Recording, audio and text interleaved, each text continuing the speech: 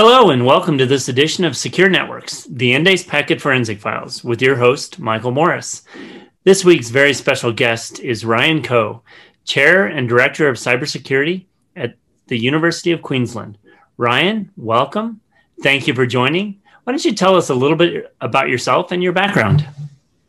Thanks, Michael. It's a privilege to be on this call or this recording. I'm a professor at the University of Queensland, as you mentioned, and previously I was at a university in New Zealand, which is the University of Waikato, which was also the birthplace of Endace. Yes. And then before that, I was in HP Labs in a kind of industry research role. Okay. And prior to that, I was an engineer. So I was an engineer, I retrained in PhD, and then I got onto the research and then the academic route. Excellent. No, we're really glad to have you. And obviously, yes, you're have connections to some of our roots and our heritage. So we certainly, again, thank you for joining. Ryan, you've been a founder and contributor to developing the CCSP certification, and you've developed research master's degrees and postgraduate programs in the area of cybersecurity. What are some of the fundamental or foundational skills any security analyst must have to be successful in today's cyber challenged world? Yeah, I think the first thing is probably we are starting to see an increasing awareness of the interdisciplinary aspects of cybersecurity, and also the threats that we face have implications not just on the technical, the setup of the computers or the systems around it, but also implications for business, for the way we handle crime, or even geopolitics. So many different aspects to think about, if you're a cybersecurity expert. So as you mentioned, I have designed a few curriculum, from master's degrees to national curriculum for New Zealand, for example, in the level 6 diploma, and also in the certified cloud security professional. I was privileged to be part of the team that started the first common body of knowledge.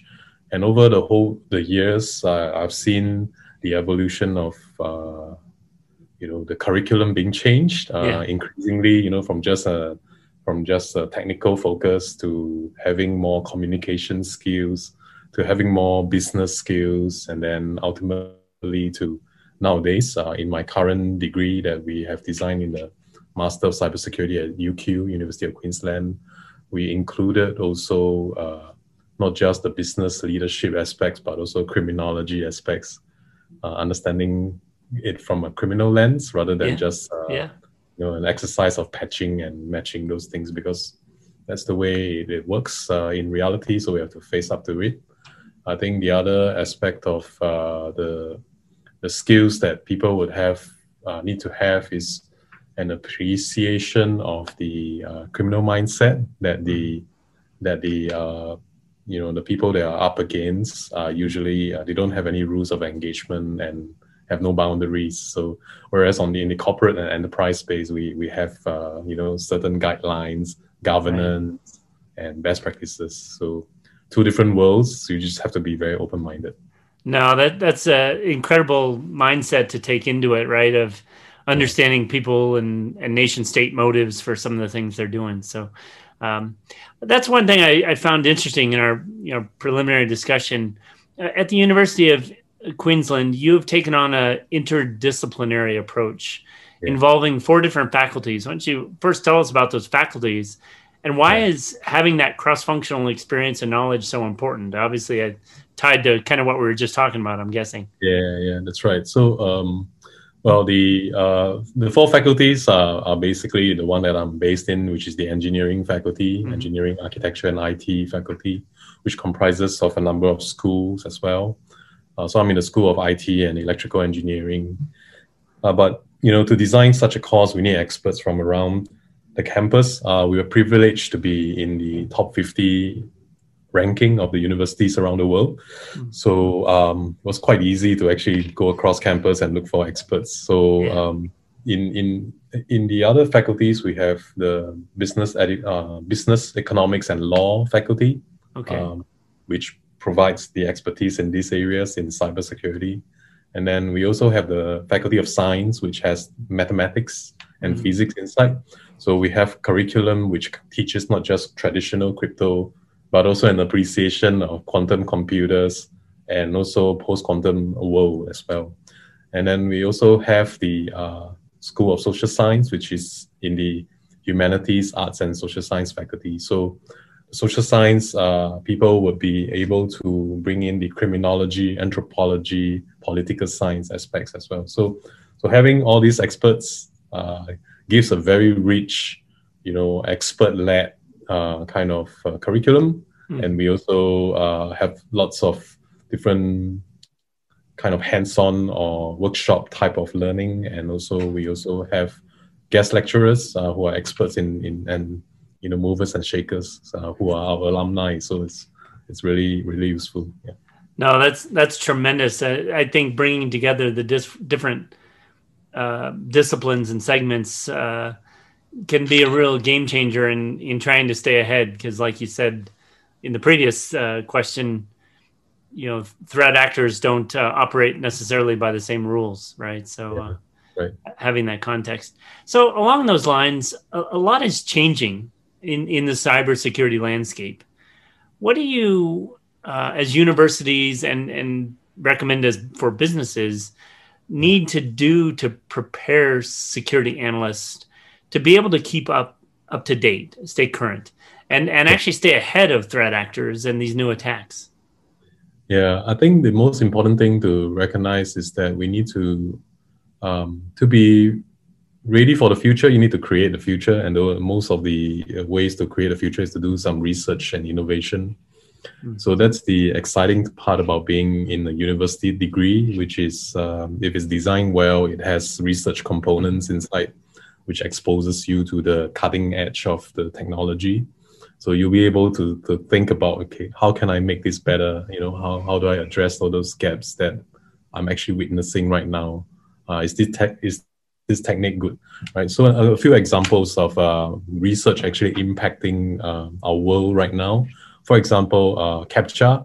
CAPTCHA, you get all when you go into the web forms, it will prove whether you're a human. So that came from academic research.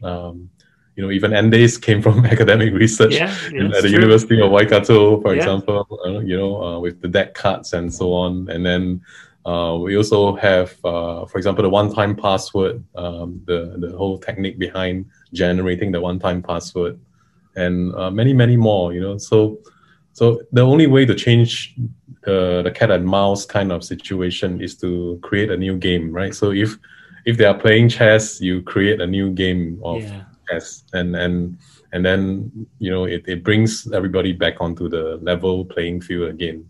Yeah, so I think that's an important part. Yeah.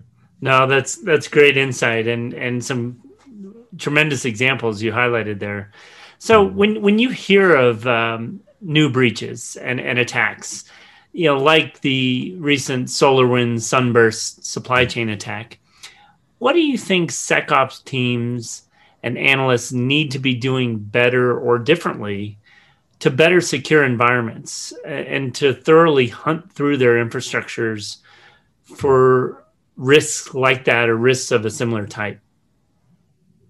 Yeah, I think you need to have this mindset where you need to be very stringent with the software that you buy and integrate to or receive data from. So the more stringent you are in the beginning, the less exposures you would have. So there are many existing methods and best practices for auditing and verifying the security of software. Most of them are not adhered to or followed because the time pressures of making a project succeed, right? Can sometimes overtake some of the details, and the devil is there. So so that's the key thing. And I guess if you can think of an analogy, I would say it will be like an interview process. So if you're hiring someone, you probably want to be as stringent as possible to make sure you select the right candidate. So think of it as like hiring a good person. Is Yeah. Getting a good supplier is also very important. If you hire in a very loose fashion, you will get somebody who might be a wild cannon and that kind of thing. So the same goes for supply chain. I think you have to do that. The other thing is, of course, to not just to make a good gate mindset, but to monitor. To the monitoring is quite important, because most of the supply chain situations is set and forget, or buy and forget type of situation. So the monitoring is quite important, actually. Yeah. No, that's well. First of all, I loved your example of the hiring process. I think that's a great way to think about evaluating tools and systems you put in your infrastructure. But along the monitoring, right? Let's go further into that. So, what critical tools or monitoring components do you think many SOC teams are missing to look for and find these new, more complex threats? I think many of the SOC teams now are mostly missing the concept of tracking provenance. Most of the SOC teams run into many different challenges with regards to attribution. Where did it come from?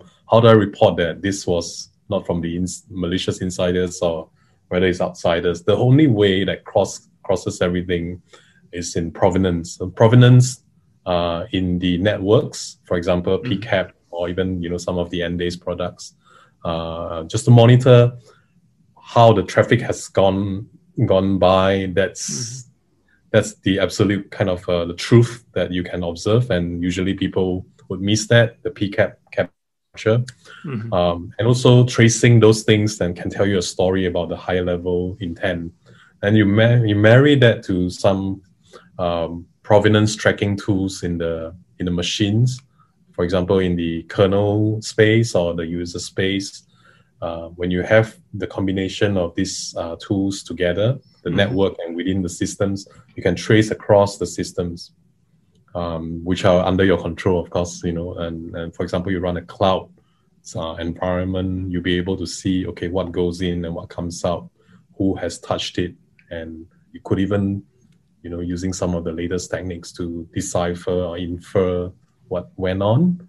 So I think that kind of provenance mindset is missing, because most of the SOC analysts would be quite reactionary, and they will look at events. They look at, okay, this is an event, that is an event, but they don't look at the story behind the events and how the data has changed over time, and how the software has behaved across different systems. Yeah. Right. No, that's great insight. The context of where things come from in relationship to what else was happening in the environment at the time. I think that's great insights. And you hit on a little point there. How do you see new platforms and tools like automation and orchestration really helping SecOps organizations and playing into that contextualization you just referred to? Yeah, so I think automation, we are only at the beginning of this journey. Yes. Yeah. And most of the automation we're transforming from just rule-based detection automation to now playbooks, and now there's talk about artificial intelligence techniques.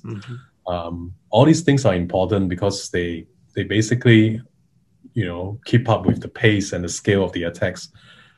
We are, for example, we are now facing when I teach in my lecture, usually in the first lecture I will just put out this is the scale of the attacks that we are facing, which is 4 unique malware or threats every second, right? So since the beginning of this interview until now, we've got hundreds of new malware, and we haven't even trained a single cybersecurity expert.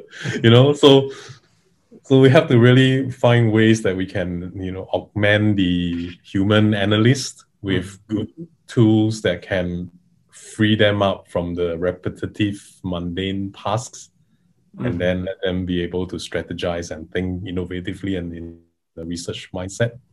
Yeah, I think that's important. Automation, is definitely the way to go. But I think we are seeing at the begin. We are still at the beginning of the very first stage, and then I think once the machine learning community knows how to do, for example, time series data sets, stream mining techniques really well, then we will move towards that next phase of even much better automation. So I think automation really plays a key role. Yeah.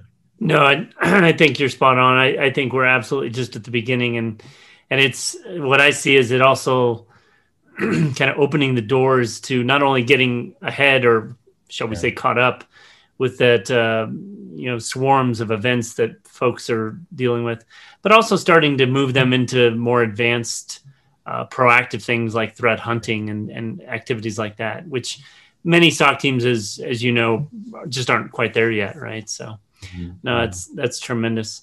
So Ryan, one of the things I really like to get insights from experts that we get to join us on this show is, looking forward 6 to 18 months, what do you recommend to our listeners, really one thing to look out for or to be thinking about as they're trying to, stay ahead of threat actors and really manage this shifting battle for cybersecurity?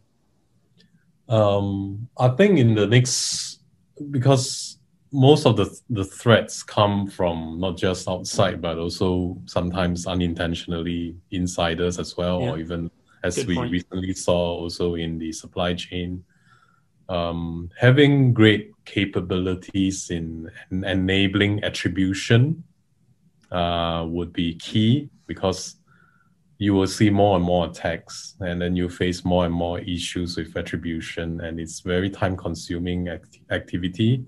In my role working with, for example, previously the Interpol and others, I find that we all know that attribution is the number one problem, and it will stay. The key to attribution is probably to understand the provenance, as I mentioned earlier, what goes on, and how do we report that with very strong confidence that it is really what it is. Right. Because we don't want to misattribute as well. So I think the one thing that you should focus on, if you are running a SOC, or if you are doing system administration, you should try to think of ways that can empower the interpretation of the provenance of what happens in your networks and also in your systems, because that will really, really make your life easier in the long run. Yeah. No, that's great insights, and really appreciate it. Ryan, I want to thank you for taking time out of your day. I know you've got an incredibly busy schedule.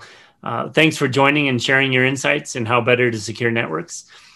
We'd ask our listeners to tune in next time for another edition of the Endace Packet Forensic Files.